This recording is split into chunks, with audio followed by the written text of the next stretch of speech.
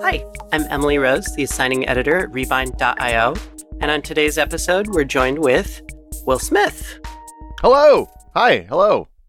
And some of you may be familiar with Will's work back in the day with Tested, but also the VR podcast that you did sort of thing with you did an episode on Firewatch and some other stuff like that. Is that right? Yeah, so you're thinking about the FOO show, which was an early... It's a piece of VR software we launched with the headsets in 2016, I guess. Wow, it was a long time ago now. But we basically took game developers and other artists and scientists and stuff like that into the digital worlds that they created so that we could interview them in a way that they could point at and touch and show us the kind of inner workings of these constructs in the same way that we did it Tested with physical props and real objects. So it was a lot of fun. That ended in 2018. So we're doing other stuff with the same technology now, mostly making cartoons and it well, as often happened with VR in the early days, things got complicated pretty quickly. Especially back then. I mean, the pipelines for that sort of stuff has been streamlined to an extent now, but it can still be like a bear to wrestle with. Yeah, so what we were doing, look, I was not a game developer when we started out doing this, and it became really clear that with Firewatch, we had gotten a really great positive signal in terms of the difficulty of bringing content designed to run at 30 hertz on consoles in 2D, in flat space. Not, I mean, it's a 3D game, but you're not doing stereo perspectives. And that game was really, really well suited to port over to work in VR with 3D. When we started doing other games, it became clear that not every game was going to be that easy. And a lot of games, for example, the shader programs that give surfaces the kind of look and feel so that they look and feel like actual materials aren't necessarily all 3D stereo correct. So that means the math runs differently for your left eye than your right eye, and the objects that result don't line up, and it makes people feel kind of uncomfortable, and it's a bad experience for everybody all around. So anyway, we don't need to get into technical details, but the point is, it ended up being a lot harder to bring 2D games over to VR than we initially thought it was going to be.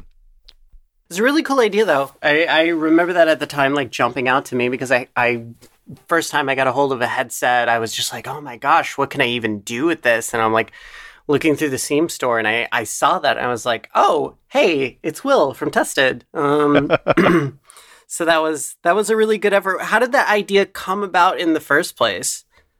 Well, so, when you start a new company, I saw VR. We'd been covering VR at Tested for years at that point. But when I saw the Vive at GDC in 2015, when Valve and HTC first unveiled that, and I realized it took me a while to kind of grok what was important about having hands in VR, having access to your hands. And there's actually a Tested video where Norm and I spend 40 minutes or something talking about what it was like to try the Vive and to see, the things that we all know now, Tilt Brush and Job Simulator and the bow and arrow thing that Valve ended up releasing, and all the Blue with the whale, all the different things that they demoed at that first session. And neither of us got all the way there, and it took me a month or so, maybe even longer, to realize that having hands gives you access to verbs that aren't accessible with traditional game controls, whether it's a gamepad or a mouse and keyboard. You can bind X to pick out, to throw something on a gamepad, but when you have hands, you can overhand it, you can underhand it, you can sidearm it, you can kind of juggle it up in the air, you can throw it straight up or down, and you have much more control, not just in the number of verbs that are accessible to the player, but also in terms of the verbs that are accessible, the granularity of those verbs. So after I sussed that out over a period of 3 months, I was like, I've watched technology revolutions happen for the entire 18 years of my career at that point, right? I'd watched 3D accelerators and the rise of Windows and the rise of mobile computing, the rise of phones and apps and all of the stuff that had happened over my time reporting on it. And I was like, I want to go build something for once.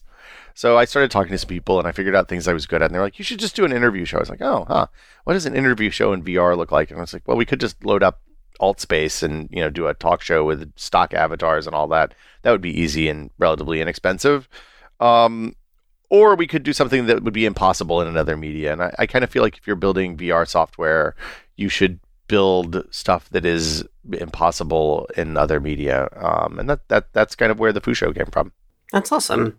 So you mentioned you're kind of using that tech that you built up for that for things now. Is that something you can talk about, or is that something that's public? Yeah, cool. no, we've done. We did a 20 episode arc with Adult Swim of a show with Carl from Aqua Teen Hunger Force on their digital network in 2017, 2018. It's called Pre-Game Prognostications of the Pigskin Wizard. I think there's some on YouTube. I don't know if it's still on Adult Swim's app. It's all about, it's like an NFL call-in show, so it's pretty timely and doesn't make a lot of sense these days. And then we've shot a ton of pilots and done a bunch of like prototypes and stuff like that for other things that haven't that I can't talk about. But I mean, the upshot is, the thing that made the FOO show magic, and we didn't realize it when we were doing the show, is that our character animation was really good using the sparsest of data that you get for animating a human body, which is at the time 3 points of data, a head and 2 hands. And since then, we've had some machine learning and done some other things, and we're able to get a very believable human avatar out of anywhere from 3 to 6 points of data these days. That's awesome. The 6 are, the other 3 are pelvis and feet, just if you're keeping score at home. So what was it like kind of going, I mean, you have quite a bit of media experience, but certainly pivoting from talk shows and tech reporting and reviews and things like that into more of like a full-blown like show production, especially for a company like Adult Swim, even though it was like for their like digital video stuff. I mean, it's still probably somewhat involved. What was that like pivoting in that process? Well, it's funny when you put it that way. The Adult Swim team in Atlanta at Williams Street, which is where all their live stuff, most of their live stuff comes from. I think they have a studio in Burbank now. It runs a lot like we did at Whiskey. They are there. It's a big team of people, but they still are punching way above their weight, and they're really scrappy. So when we were doing this, we were shooting it live. So we were making a live cartoon, which that's novel. Usually doing that's really hard on the animator's hands, I think, is the Simpsons joke from 20 years ago. But no, they kind of figured out how they were in charge of the production. We just provided tech support, and they figured it out. Like, they made it work and got the work done. And whether they were ready or not, they were live at 7:00 every Wednesday night. So it was fascinating to get to like dip into that culture and be like, oh, wait, I know this. This is the same as when, we were doing a big a Friday afternoon live show, Happy Hour, and the TriCaster went down for a driver update 15 minutes before the show was supposed to start, and Vinny and Drew and Joey and Anna and the production team was just running around like maniacs right up until the 20 seconds before it came back. The show was supposed to start, and the TriCaster came back up, and it worked out. So such drama, such tension. I mean, it's very like Studio 60 situation where there's people walking down the halls. I mean, we're not as attractive as those people were, but the overall feel of like the thing that empowers all of this is the fact that the technology to do that video work has gotten really inexpensive and accessible. Mm-hmm. What cost us $500,000 when we started Whiskey is now a PC with OBS and a couple of 3 capture cards in it, and maybe a Stream Deck, and you can do a lot of the same stuff we were doing back then. It's really mind-blowing to think about how much that has changed behind the scenes. I mean, now we just take the fact that we have like streamers on our doorstep, hot and cold, running virtual tap, no big deal. But back when Whiskey Media started, what really did set it apart was like, I can't really think of many, if any, like big live streaming sort of productions that were going on in that time. And then you guys had popped up back then, and it was just like, wow, okay, this is like something different. It felt entirely separate from everything that was going on with YouTube, which was still pretty young back then, and it was kind of magical. It was a little bit community access, right? Like, but with some extra production, and my friend Gary, who came in often because he liked hanging out there, always said that it was like whenever you'd go down in that basement, you'd meet somebody interesting, right? And having a bunch of interesting, smart people working together to make very, very silly videos was a really magical experience. I mean, it was unlike anything I've had before in my career, so it was a wonderful time. I think too what was incredible about it was the amount of content output, not just like the Friday casual shows, not just the individual like streams or episodes put out every week, but especially like I know when it came to Giant Bomb in particular, like their Game of the Year stuff was just like all out. Like, you know, like everybody gets these top tens and coming in and then coming in for the big all together one and doing all the podcasts for everybody respectively on top of that all. I mean, it's just like immense everything that was going on. I mean, that's just the amount. I've never worked harder in my. That's not true, but I worked as hard there as I've ever worked in my life, and I think everybody was. Nobody left anything on the table, especially like Game of the Year. I mean, I know a lot of that stuff's slowed down as people have families and things like that now, which is just to be clear, is the right thing to do. We were burning as hard and fast as we could because we needed to get something off the ground, or else we weren't going to be able to keep doing it. And you have to get through that bootstrap phase. But it was an unbelievable amount of work on the video production team. I mean, when we launched Tested, Vinny was in all night editing the video that we launched with. When we dismantled the iPad a couple of weeks after the site launched, he was there for 26 hours or something editing that video. Because we didn't, it's funny, back then, especially when we started Tested in 2010, we didn't have live streaming capability really. They had... Like when they live streamed and they wanted to switch cameras, I feel like they unplugged and replugged like they physically unplugged a camera from the capture card and plugged in the Xbox when they were doing those early TNTs. And that was great, but you could only do it a couple of times or else the audio and video would get way out of sync with each other. So we didn't, when I took apart the first iPad on the day that it came out, we didn't do a live mix of that. That was a thing that we shot 3 cameras and then Vinny spent 30 hours editing that night and was up to the day after the iPad came out. Oh gosh, talk about burning the candle at both ends. It really was. It was a lot of sweat and blood and love went into all those videos. So how did that whole situation come about? Because I don't think I've ever heard an account of like the origin story of the whole project. Oh, well, so Whiskey started well before I started there. You know, Jeff famously left GameSpot under some unfortunate circumstances. And kind of Shelby Bonnie and Mike Tatum and Dave Snyder and Andy McCurdy and Ethan Lance reached out and Dave and Ethan had built Comic Vine, which was the first kind of wiki/editorial site I'd ever seen that combined user generated and traditional editorial content. So Shelby, when Jeff left GameSpot, they reached out to him, and somehow that became, they started a Whiskey Media. I don't know the details of all that. That was before my time. But then in 2008 or 2009, I was watching Giant Bomb as it kind of started. I was like, this is a really neat thing. They're doing video. They're doing some editorial. They're like, they have this amazing user generated database that like is still like when you type a video game name into Twitch, those names come from the Giant Bomb database, right? Like it's incredibly ubiquitous data at this point. And it's very much so a Library of Alexandria situation now. Yeah, kind of. Yeah. Like where else can you go to find out every video game that has a cheeseburger in it, right? So they were doing something completely novel, and I was sitting in magazine world at Maximum VC still, and I was like, this is the kind of website I want to make. I don't want to go do a straight journalism. I don't want to copy Gizmodo or whatever everybody else was doing at the time. I want to go out and I want to learn how to do video, and I want to do editorial and merge user generated content together. And I reached out to some friends there and was like, hey, I'd love to. You guys should do a tech site.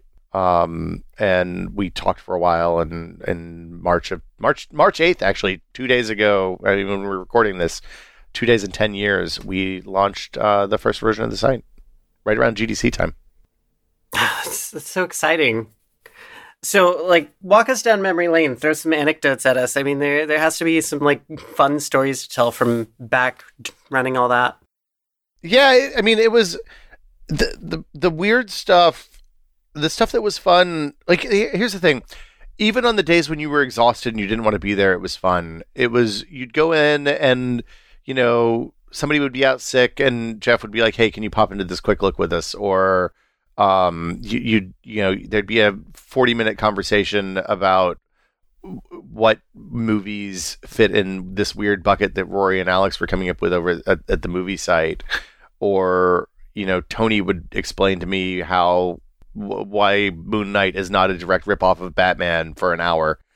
And you'd learn something new and weird pretty much every day. But I mean, those early days, like if you go back and watch the early tested videos, which I have recently since it's the 10-year anniversary, we were really bad at Norm was always much better than I was at video, but we were bad at video. We were, the Giant Bomb guys had come off of 10 years at GameSpot and had spent a lot of time doing that stuff, but we were at magazines. I think the first video we recorded for tested was maybe the third or fourth time I'd done any video work at all.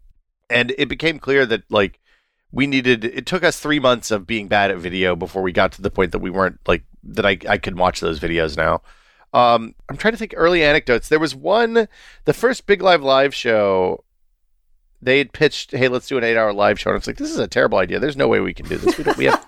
There's 18 people work in this office and you want us to do 8 or 9 hours of content? And so we sat down in a conference room for, it was a day or two. We were just talking through different things we could do. And we knew, in Ryan Davis, we had an incredible chairman, somebody sit in the chair and keep the thing moving even when everything else was off the rails. We had 2 or 3, 4 sets that we could do. We knew we could do a rock band segment. We knew that the harmonics guys would come in, John Drake and Eric Pope would come and bring folks to help support us. We knew that we could call on friends of the site, the folks from Twisted Pixel and places like that. They'd come down and help us out. We eventually got a division of labor that seemed equitable based on how many people were working on each site, because Giant Bomb had more people than everybody else because it was a much, much bigger site. So, we weren't going to make Tony and Sarah do 5 hours of comics content by themselves. And we got there and then we did it and it was a mess. It was a huge mess, but it worked. The whole thing, I don't think we dropped air. There was no dead air. We kept things moving. At one point I looked over and I saw John Drake asleep on a couch because he'd been there since 6 o'clock in the morning, 4 o'clock in the afternoon. He was just unconscious, but it worked and it was this beautiful mess. And that was the day we launched subscriptions as well. And we came out of that with, I think our goal for subscriptions was a fifth of what we ended up getting. So we had 5 times the response that we had hoped for in our kind of wildest dreams on day one.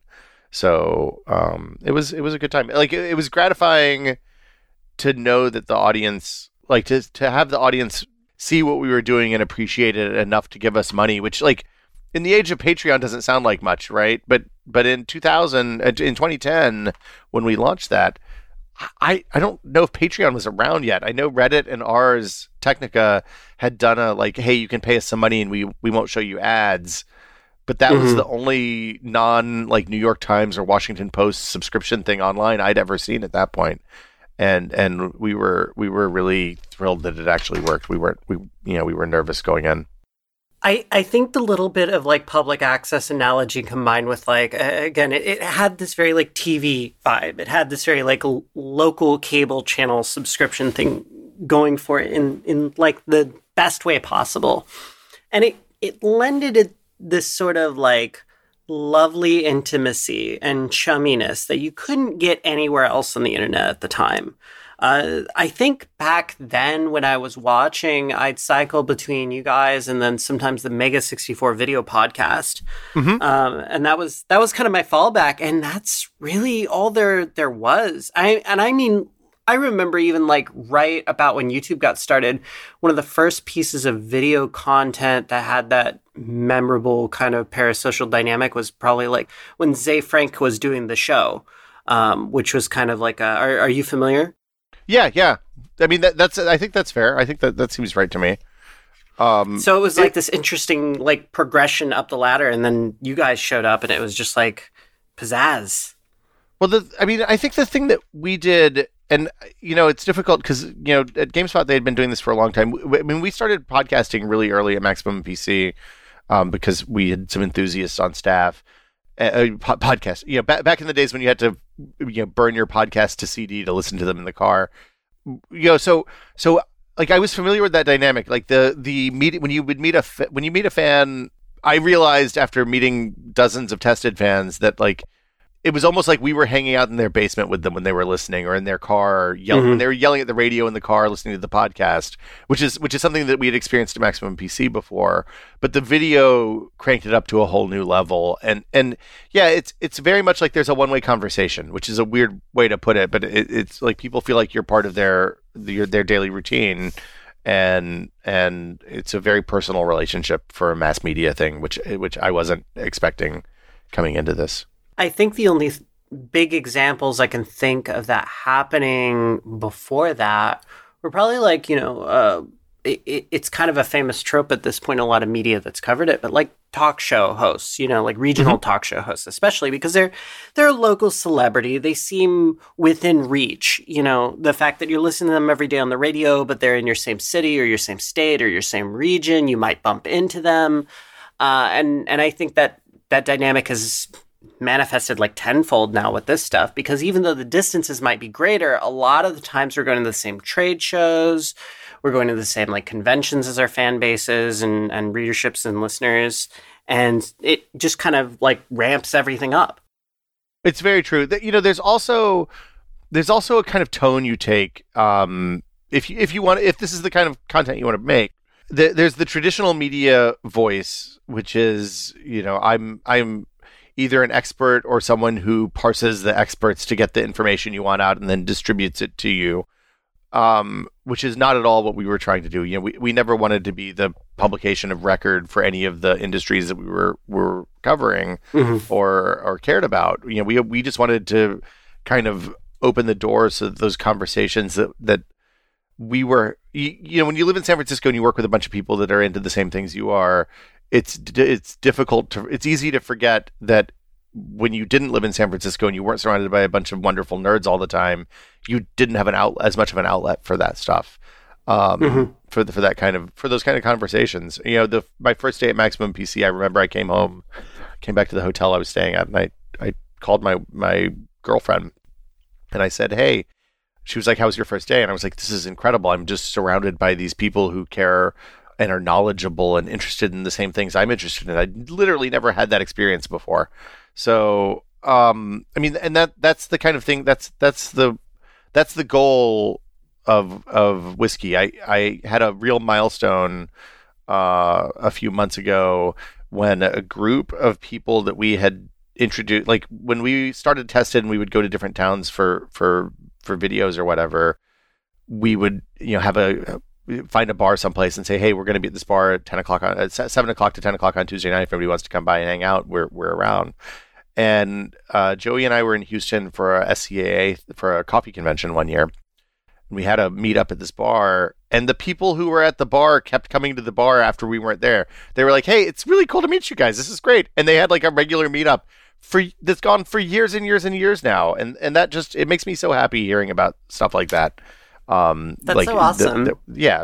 What better way to build community than to have them want to continue hanging out even if you're not there? That's the best. So what were you going to SCAA for? Was that for Tested?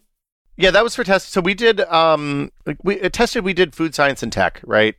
And coffee counts as food. That's right. I remember now because like I've been, my profession before I got into doing games media stuff was coffee. I did a lot of coffee at that level where it's like I've been to Coffee Fest, I think it is, not SCA but Coffee Fest, and but now I remember watching a couple of videos that did cover some coffee stuff, and I was like so excited. I was like, "Ooh, this is great! I get to have Tested and coffee together." The coffee. So part of it was that when we unlike games where there's new releases of games pretty much every Tuesday, and now literally every moment of every day there's 15 games being released. With Tested, we had like fewer interesting products spread throughout the year to actually cover in depth, and we had to figure out some other stuff to do during the kind of downtime. And one of those things was that I had an AeroPress on my desk one day when we were like, hey, we need to make a video and we don't have anything here to review. What should we do? So I was like, hey, I have this AeroPress. Let me make a video about how to make coffee, how I make coffee with it. And we made the video, and it ended up being one of the biggest videos on YouTube for AeroPress coffee making for years and years and years. But like that, especially at that time in the early 2010s, there was an explosion. Everybody who knew how to blow glass, it seems, was making some sort of weird pour over device, or like the people were doing siphon filters. People were doing like making all sorts of bananas coffee science stuff. It was really a fun time to like explore that and even stuff. Especially more so too because the chemistry was coming into play. It's like if you got a glass blower together with someone who knew anything about like microcontrollers and things like that, then it's like, all right, we're gonna make this behemoth with these crucibles, and it's gonna be called the steampunk, and it's gonna do all these goofy things. God, that thing remains amazing. I saw that the first time they went to SCAA, and I was like, the Alpha Domiche steampunk is what we're talking about. Which was a kind of a combination siphon and press brewer. Like it boiled the water up. It was this incredible show when it made coffee, and then it would plunge the whole thing out and push the filters out the bottom. So they basically made a mass market siphon brewer, which was amazing. They still use them. There's a couple of tea shops in San Francisco that still use them to make tea because they're apparently really good for that. I've only seen one out in the wild once in the Pacific Northwest, and that's a shop in Portland, Ristretto Roasters, like off 16th and Sandy. Yeah, they have one, and that's like kind of their claim to fame. And I was around the corner for a while there, and it was just so nice I could come in and be like, oh, this is like whiz-bang space age stuff. Yeah, I mean, look, at the end of the day, I'm just as happy with a traditional pour over. Oh, yeah. But it was like... It was a neat thing, and the reason it was neat was it gave them incredible precision over the brew. So if you're working at a roaster where they'll take the time to dial in the temperature and the brew time and the grind and all that stuff to make, I had some astounding cups of coffee from those machines. And not only that, but I think something people really overlook when it comes to high-end coffee stuff is that there is a certain element of theatrics to it. There's a performance involved. So it's like when you have a machine like that, it is not only such an eye catcher, it's like you get to have like a little talk show, like YouTube video every time a customer walks in and goes like, "Ooh, what's that? Like, can I get something from that?" Like it really warps people's perception of what's possible with like something as simple as like a beverage like that. And there are so many gizmos. I remember I went to a shop in the region I'm in, and they had this thing called I think it's called a Seraphim. And it looks like, frankly, it looks like an alien that stepped right out of XCOM. It's like got these big white dome shaped caps that come out, rising out of the bar, and these weird like little arms and things like that. Then underneath the bar, there's this like big glowing thing that the best way I can describe it is it looks like a space age like PC tower. It's even got these like glowing blue lights and these like fancy grills and everything. But it's just a brew system on demand, kind of like the Uber boiler or the steampunk. And it's just like wild to me, like the extents people go to with the technology. Well, so the thing that became clear doing the coffee videos, because before that we had done a couple of interviews with people who were making like, V60 competitors and stuff like that. And it became clear that it was interesting to talk to people who were making things and were passionate about the thing that they were making. Whether it was a phone or a camera or a coffee brewer or a Wall-E robot, that some guy in the Central Valley had made. There were amazing. These people had amazing stories, and if they were passionate about the products they were making, it was really easy to talk to them and get and like helping them get those stories out was something I really loved doing. So this Seraphim thing, I've seen these. There's one in one of the shops I go to in San Francisco, but it is very much like the Uber boiler.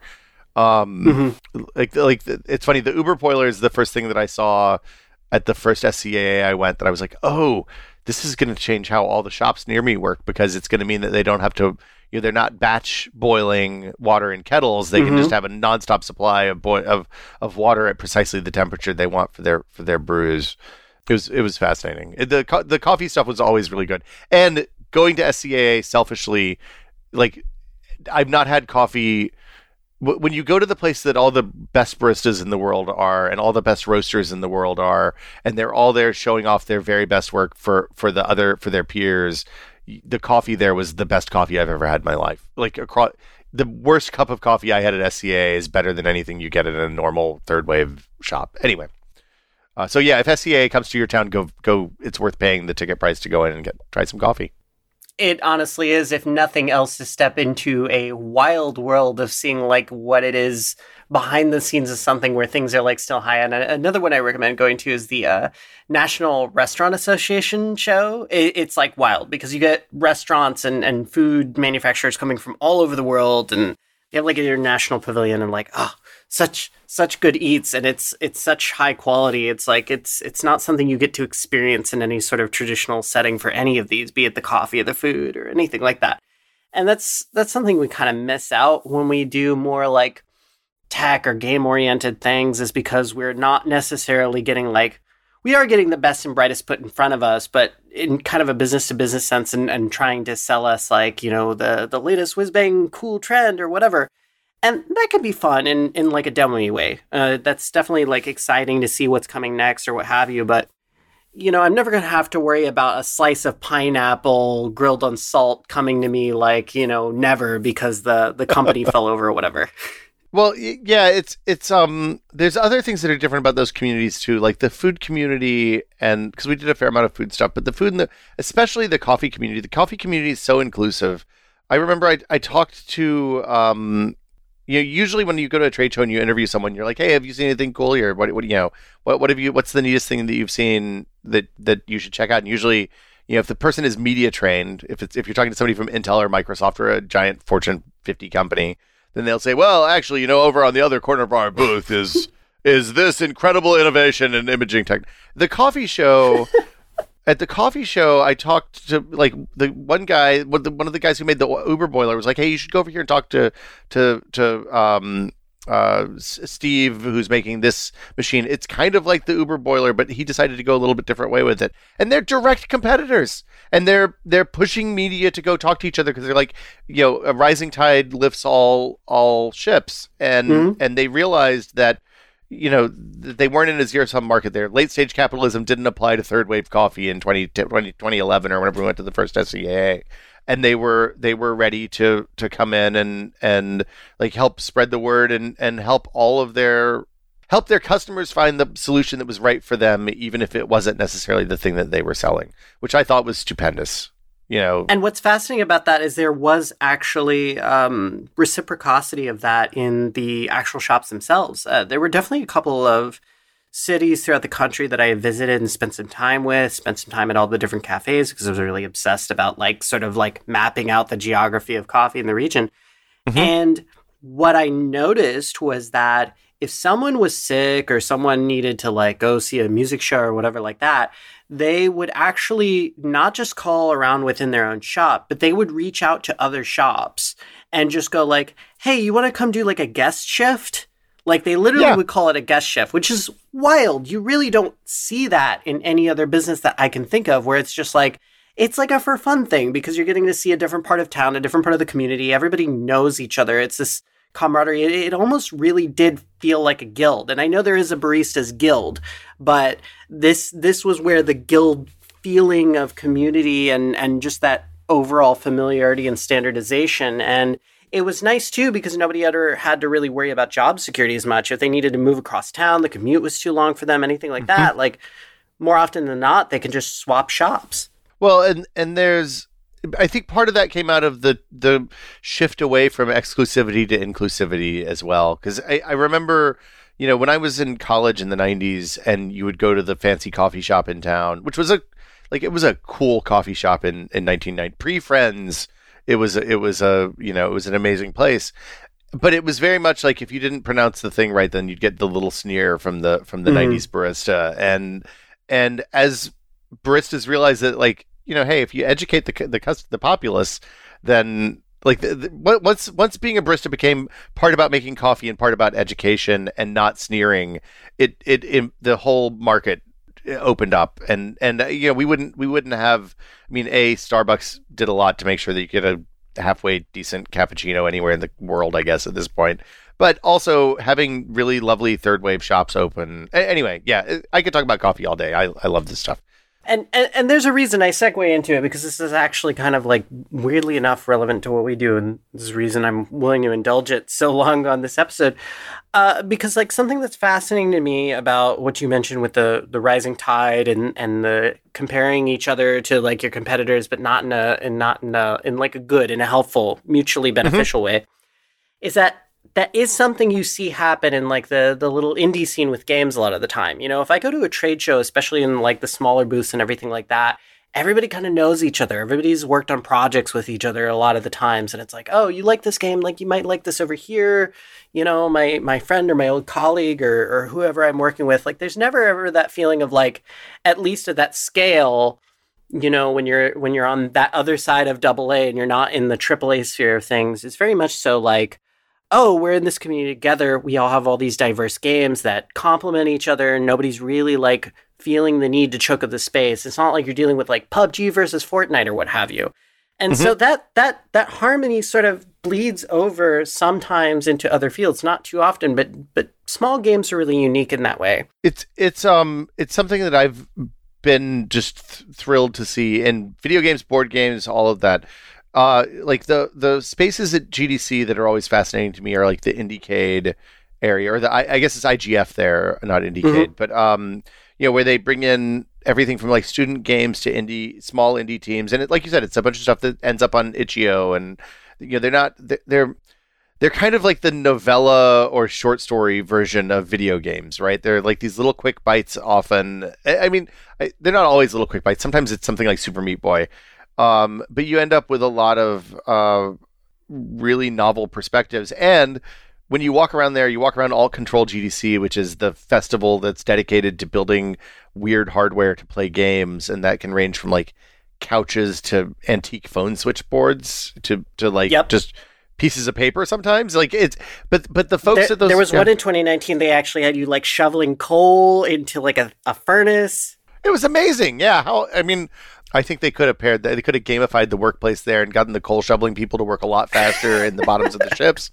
But no, it was, the people in those areas are always like, hey, make sure you check out Bob over around the corner, and they're doing something that I've never seen before. It's really cool. So I love that. I love that sense of inclusivity and you know, trying to bring more unique voices into the space, and that's how we do it, is by fostering inclusivity and covering those games and showcasing the people who are doing neat stuff. One of the other lessons I learned in the coffee industry and how that brought over to games when I finally got involved in that was that in coffee, there's a real understanding of the logistical chain involved, right? And I think that comes from what you were mentioning, the like education, like the barista as a teacher almost.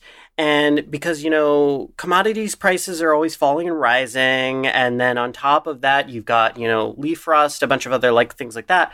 But ergonomics was a huge issue out in the field, because when you go to pick coffee on these coffee farms, it's wide, shallow baskets that are like harnessed around the hip. So what you started getting was people doing like sports medicine and other research initiatives coming in and going like, how can we improve this? Like, how can we like do like one project I read about years and years back was it was this researcher. She had come from, I think, orchards, apple orchards and things like that. And she came over and went like, well, we've kind of got this like almost like, you know, like this front carriers you have for like a baby almost, but it's this basket that's on the front of you where you can just drop the apples in the chute. Like, why don't we try doing something like that for coffee cherries? Because coffee has to be grown at certain elevations. It's very hard, if impossible, to get machines up there. And then even if you manage to do that, you're going to start shredding up the trees. And it's not great. And considering how long it takes to grow coffee, it can be devastating to pick a crop wrong. Yeah. But what's interesting about that too was that on the other side of it, you know, moving aside from just the technology, you had all the innovation being done on the chemistry side of it in terms of the endpoint delivery. Because what a lot of people listening may not understand necessarily about coffee, or maybe you do, is that there is sort of everything has to go perfect in that chain because you can lose information, but you can never get it back. So it's kind of like you have to preserve as much as that possible, from growing it to processing it to export and shipping and then roasting. And finally, by the time it gets in the hands of your barista, hopefully they've been adequately trained and have an appreciation for the processes to get the best results from that, assuming everything up to that point has been good. So it's so complicated and intricate. It's like carving a statue out of marble, one cup at a time, right? Each cup is trying to chisel as much of the ultimate statue sculpture out of that marble as you want. But it's like you said, yeah. This is one of the places that I think the SCAA is a real model for industry organizations, because they advocate across, unlike say the ESA, which represents game publishers and developers, kind of, but mostly publishers. The SCAA represents growers. It represents processors. It represents shippers. It represents the people. It represents the people who own the warehouses that the coffee sits in when it comes into Houston or Oakland, and it represents the brewers and the roasters and the baristas and all the way across the board. And like they celebrate each part of that. So even when you're talking about somebody who's a coffee farmer in Nicaragua, who obviously is not making money to fly to Portland and come to some coffee convention, they actually do a fair amount of scholarships for growers and processors so that they can come and be part of the whole thing. And roasters bring their growers in, and like it was fascinating to like get to talk to people who grow coffee in Ethiopia or Colombia or Nicaragua and see them at a trade show where, when you go to CES or E3, you don't see the people working on the factory line in China making video cards or phones. They're not part of the conversation. So I'm a big fan of the SCA. I think they do really good work. Oh yeah, and now that you mention in retrospective, I really forgot how nice it was to have such a huge organization spread across such a massive industry and feel like that organization kind of had your back and was always pushing for innovation and like education, research, and progress. Like I know that thanks to the works of James Hoffman and Nida Patel and stuff like that, they've done a lot more work on the actual like proper chemistry, like analysis, like the actual science that goes behind a good cup, instead of just sort of like this guesswork we had been doing up in that point. And it's just so fascinating seeing all that grow. And the point that you mentioned too about having actual like growers and things like that, people from the field coming into the trade shows, and how that's an experience we don't get elsewhere.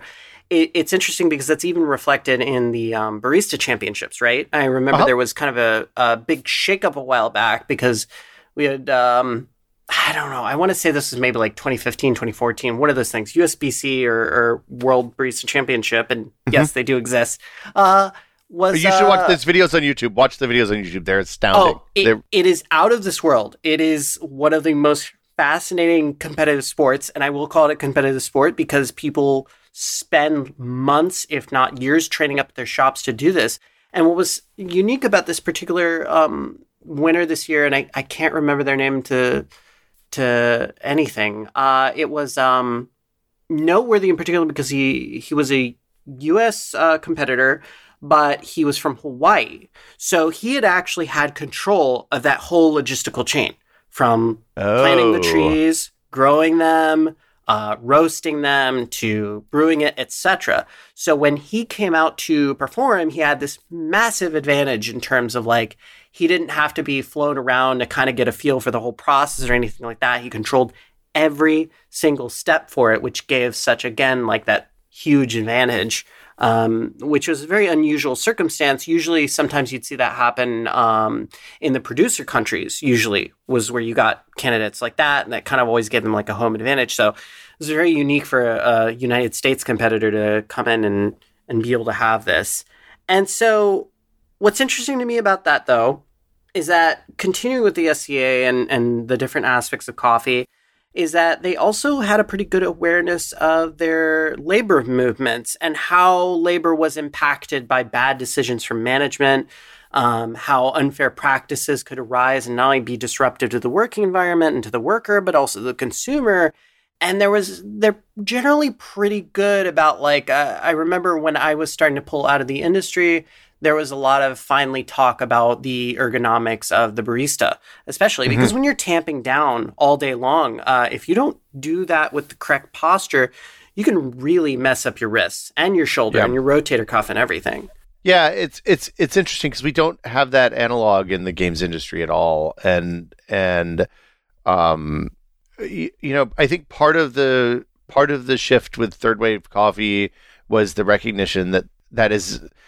It's a career, right? Like if you love coffee, like there's no reason that you shouldn't be able to be a barista or work in roasting or whatever for the entirety of your career. It's not just something you come in and do while you're looking for your real vocation or whatever. Which is, I think, the feeling that a lot of people had prior to that, and the work that the CAA does on stuff like, if you're going to be doing that work for your entire life, then yes, your posture when you're tamping makes a is hugely important for your long-term health. So yeah, that's good. Love the SCAA. Those guys are great folks. There's also absolutely parallels to be drawn in terms of like the industry ladder, so to speak, because that's been the interesting problem with games for a while, is that it's a very hard business to break into. And then on top of that, it's like kind of once you've dropped in as like a QA or whatever like that, it's like, how do you sort of climb the ladder? And they had confronted similar issues there. So when I made the hop over to games and sat down and started taking a look at this stuff, I was able to like sort of package up some of the lessons I had gotten from that and bring it over. And that's kind of the fun thing, is like in a lot of ways, like people, especially in the indie space, sometimes I think get discouraged, they get burned out, and they look at things around them and go like, oh, it's indie apocalypse, all this stuff. But I don't think people realize that outside of these bubbles of tech and of games, that there's a whole different world out there in terms of thinking and tackling these problems that do have those parallels and those overlaps, and that there are different solutions and there are ways to have organizations that, again, are actually effective and have your back. And I feel like everyone could do with like the benefit of just like going to some of these other different trade shows in completely different industries and like picking up a little bit of that. I mean, I think there's some that are better than others, right? SCA is probably one of the very tip top ones. But a lot of the food industry works that way. Like if you look at when you start out as a chef, as a beginning chef in a kitchen someplace, you're learning skills that will both make you better at your job, but also make you able to continue doing that job for as long as you want to. And I definitely feel like the games industry tends toward bring in a lot of people on the low end, see who survives, and keep promoting, especially in the AAA space and then in the big studios. See who survives and see who punches out, and promote the people who survive and replace the people who punch out with the fresh crop from the university, game degree mills. So let me ask you, I mean, you've been at this business for a really long time. What's been probably like some of the more interesting trends you've seen evolve in games over time? Oh, wow. I mean, look, there's the thing that has become clear to me doing this for a really long time is that there's a new thing to chase every 18 to 30 months, probably. In the early 2000s, it was MMOs, and then WoW came up and absorbed all the space in the MMO world. And then it was, I can't even remember at this point, but we've had RTS booms, first-person shooter booms, RPG booms. We had the rise and fall of VR, the rise of AR, which is happening right now, even as we speak. It's around us every moment, the alternate realities. I find the temptation to chase a trend, right? Like Battle Royales got really popular when PUBG and then Fortnite came out. And now we've reached an equilibrium where there's like 3 big ones in the space, and then nobody else can find room to breathe with those. Although, I mean, Activision just launched a Call of Duty Battle Royale again today, so we'll see how that goes. Maybe there's more air in that audience than I thought. But I find, especially if you're working in the indie side, making something that speaks to you, like my whole career has been based on making media that I would have enjoyed consuming if I wasn't making it, right? Like I made a magazine that I started reading a magazine, then ended up going to work for the magazine, ended up running the magazine. I made a website that I still think is fascinating. I love now that I don't work at Tested anymore. It's great because I get to read Tested. All of these places, all these things that I've done have been based on making content for me, assuming that there, with the 7 billion people on the planet, there's someone else that's going to like the same number of things, and hopefully there's enough that you can make a business out of that, and it's worked out so far. But presumably everybody's interesting. Everybody has interesting taste, and there's people that like the same things as everyone else. So if you go out and make something that you like, you're probably going to be okay. I worry more about making something that I'm going to be excited about playing than going out and doing whatever the current trend is, or whatever your Games Biz article says is the hottest trend in indie games right now. Well, I think that's the thing, right? We have a tendency to trend chase. We think like, oh, this game mode's really hot, we got to do all this stuff, and it's like there's a natural inclination to do that, and sometimes you can innovate from riffing off things that have been already kind of established and doing their thing, but then you kind of miss out on those beautiful opportunities just to go in a completely different direction from everybody else. And I think that that's generally a good idea, is to strike a balance between do something that you love, that you care about, and because there's a certain earnestness that comes through in that, and just temper that a little bit with business expectations of like, okay, well, what's actually working here? And then find that happy middle ground that seems to be kind of one of the beautiful parts of the industry, is being able to do that. And especially now that there are so many games, as you said, like they're just streaming out every like 15 minutes. That's kind of an advantage too. Absolutely. Once you get to a point that you can start testing and getting friends and family and outside people to play your game, yes, listen to what they say. Don't just keep making the thing that you want to play at that point, right? But yeah, I look at like what Megan Fox is doing with Skatebird. I'm so excited about that game. I've been watching her work on it for years now, starting with like a couple of GIFs 2 years ago, right? It was like, I think I'm going to make a skateboarding game. And then she posted this video of a bird flapping on a skateboard. I was like, oh, right. This is the thing that I'm 100% here for. And I mean, there's one of the beautiful things about the modern indie scene is that if you love a genre that just disappeared any number of years ago, in this case, skateboarding games from the late 90s, early 2000s, or space sims in the case of Rogue Galaxy, Outlaw, and those types of games, or some other genre that I don't care about and can't think of an example in. But the point is, like, there's audiences out for those older games, and if you do that right and build the game, if you can modernize an old genre that you love, then you can open up not just your game to like the existing market of people who played Tony Hawk 20 years ago and really liked it, but also expand that to a whole new audience of people who may not have ever experienced one of those games in the past, and will be thrilled to like dig into this thing that they didn't realize existed, and opens their world to opens their eyes to a bigger world. Right, because these games don't stay big cultural monoliths in perpetuity. They cycle out just like old film, and it becomes anew, and sometimes it's time for a reboot, sometimes it's time for a riffing or an homage. Big shout out to Megan, by the way, who I think put us in touch in the first place, and that was super really? awesome. Skatebird, that's funny. Skatebird was looking great. That's so fun. I'm so excited about that. They're super nice. I really love everything I've seen of that game so far, and I'm really happy for them. They've really bolstered up quite the fan base, and I think it's going to be a pretty exciting launch. It's and they're another example of the marketing that they've done with that game has been very I want to say personal, but that's not exactly it. It hasn't felt like marketing, but it's been very good marketing, which I guess is the best possible marketing, is marketing that doesn't feel like marketing, right? They've just shared the things that give them joy when they're making the game, and that gives me joy every time I see it pop up in my feed. So, well, I think that's been the big shift with a lot of smaller indies, especially, is that there's been more of a push into the low overhead, more precise, sort of gifability stuff, which has a darker side to it, but also like I think for the most part has been like certainly much better than just throwing ads at everything and seeing what sticks.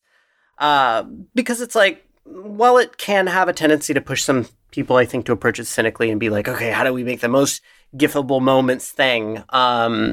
It's also yielded a lot of just like being able into a short snippet, get a feel for a game like pretty quickly off the bat and not have to worry about like dumping half your budget in the marketing. Instead, you can actually like retool that and just put that back into the game, which is really super nice. And one of the big upsides, I think, about how that landscape is shifting. It's like much in the way that we shifted away from, those traditional formal media voices that we use to present things, to be a presenter.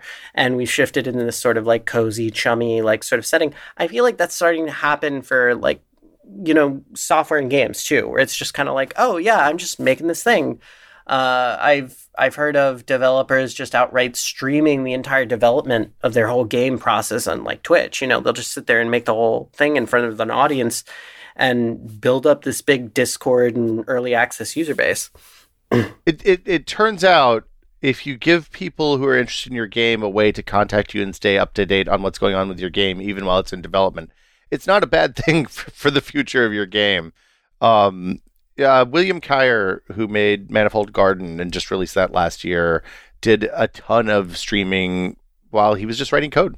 Like, just loads up the IDE. You can watch him, with the preview in one window and talks through what he's working on. And it was absolutely fascinating to watch that stuff. So, and it's a if you're a developer, it's a wonderful thing to do for people who are behind you, who are coming up after you, because they can watch and they can see and they can see what you're working on, how it works, see your process getting through things. And it turns out one of the things we learned at Tested is for a lot of people who are making something, whether it's a physical prop recreation or a game or whatever else, a lot of it turns out is about just getting the process started and then doing it every single day and continuing and being consistent and putting your head down and doing the work. So process stuff helps with that, and showing people your process helps other people follow along.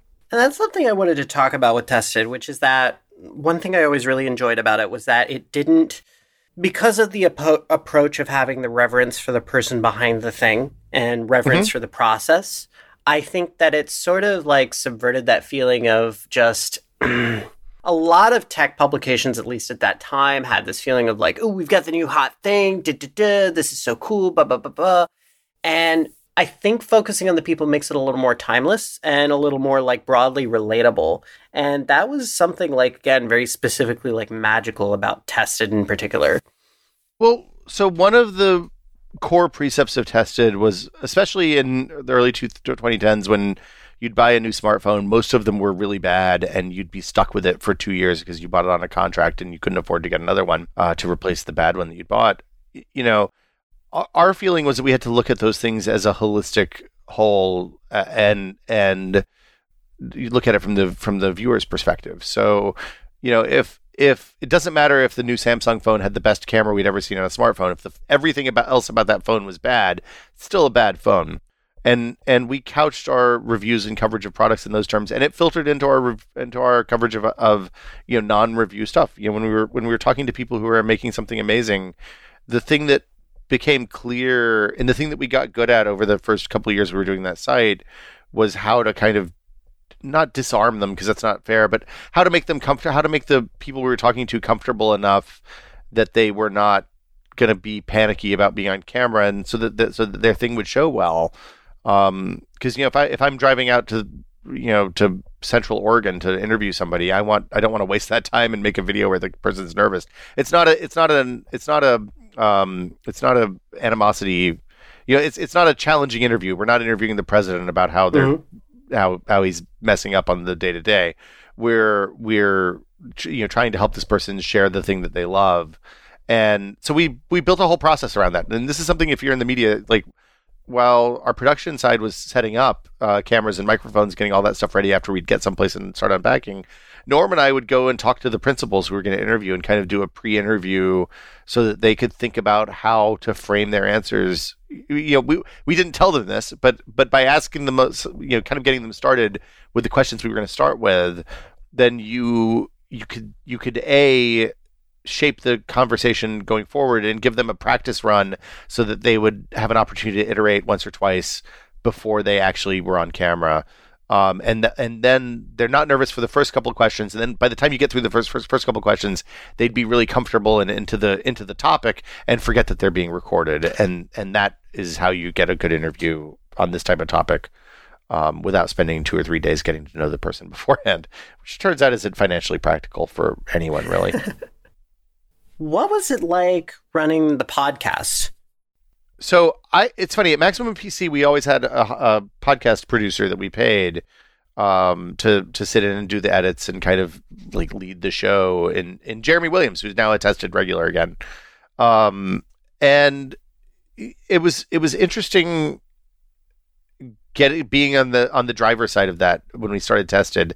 Ryan Davis, who was at Giant Bomb, gave some spectacular advice between my first and second episodes of the Tested podcast, which was just, don't be afraid to let the room breathe. And I didn't know what he meant. I said, hey, what do you mean by that? He's like, just listen to some other podcasts. You'll get there. And what he meant was, you don't have to, if you're doing a conversational podcast, which is what I do, obviously if you're making 99% Invisible or Serial or something like that, edit the hell out of them. Take out all the ums and the ahs and the pauses and all the weird bits of language that we don't think about because we hear them all the time and our brains just filter them out. But if you're doing a conversational podcast, which is what the Giant Bombcast and Beastcast and the Tested podcast and Still Untitled are, then those should be... It should feel like a conversation that you just happen to be a fly on the wall in if you're the listener. And you shouldn't edit out all the ums and the ahs and the pss and the the weird sounds that people make with their mouths. And you should be a decent human being and not chew food while you're recording the podcast so that people don't have chewing sounds coming from the center of their brain when they're wearing headphones. But you don't, unless you're going for a weird ASMR angle, then by all means. Look, we're not here to kink shame. That's whatever what people are into is the people are into. That's fine. But yeah, be respectful of the audience but also give them the feeling of what it's like to hang out in the room with you and your co-hosts, and when you're having these weird conversations. That was the big thing early on, and that's really stuck with me for a long time. I think it's actually applicable to way more than podcasts. I think if you think about the work we did on Tested with one-day builds, it's funny, we talked about it on Still Untitled this week as we were doing 10th anniversary stuff. But Adam said there was a moment in one of those builds where I was like, it would be nice to just show some of this work without having voiceover on top of it and not having to talk about it. And Joey started cutting in bits of just, some shop time, like, marking and cutting and just standing there looking at it and thinking. And it suddenly feels much less like a TV show and much more like you're getting a glimpse into what it's like to be in the shop when Adam's working, or when we're in a podcast recording a podcast or whatever it is. It's much more personal. Well, speaking of personal, I wanted to personally thank you for coming onto the show. This has been so fantastic. It's been a real treat. I kind of briefly touched on it earlier, but Whiskey Media has greatly impacted what we've been doing over at Rebind, because of the fact that as we pivoted into audio and video content, that's sort of very much so been our guiding light, our bar standard, everything that all of you accomplished over there, because it was a very memorable time in media, and I think personally for me in the audience as well. It was just kind of like a astounding revelation of what could be done with it, and doing so in a more human approach. So thank you for all the hard years of work you put in. Oh, well, thank you for listening. Thank you for watching. And I love, it's always awesome to hear that people took that and are carrying it forward. The individual sites are still there, but that was such a special time in that all these brilliant people were jammed up in a tiny space and given a weird set of constraints and resources to go build something, go make the thing that we wanted to see. And we did it, and it worked out reasonably well for everyone involved, which is, I think, the best case. So, And I think one thing that makes it so inspiring for what it was is the fact that Whiskey Media didn't have, it wasn't a big, huge corporate entity or anything like that. It was very much so just like, we have some capital, we're going to throw it at some stuff and throw things at the wall and see what happens. That was the ethos. Yeah, here's how much money we have. Let's see what we can do with it while it goes. And we were lucky that we got to keep doing it for a long time. So. Well, now's a great time to plug what you do, give people some links, social media, things like that, where they can find you. Oh, yes, the plugs. If you want to find me on Twitter, I'm just Will Smith. It was an unfortunate choice I made about 15 years ago now. I just started a new podcast a couple of months ago with Brad Shoemaker of Giant Bomb called Brad and Will Made a Tech Pod. You can find that at techpod.content.town. It's not your normal weekly news roundup bogus. We have enough of those. It is a 45-ish minute long deep dive on a single topic. And we get into the weeds. So if you want to learn about how batteries work or the singularity or why you might want a network attached storage server in your house or any number of different topics, you can check that out there. And we do a Q&A episode every fourth episode. So if you have questions about PC builds or what phone to get or computers or TVs or whatever, we can get into that stuff, see if we can help you out. And the address there is techpod.content.town.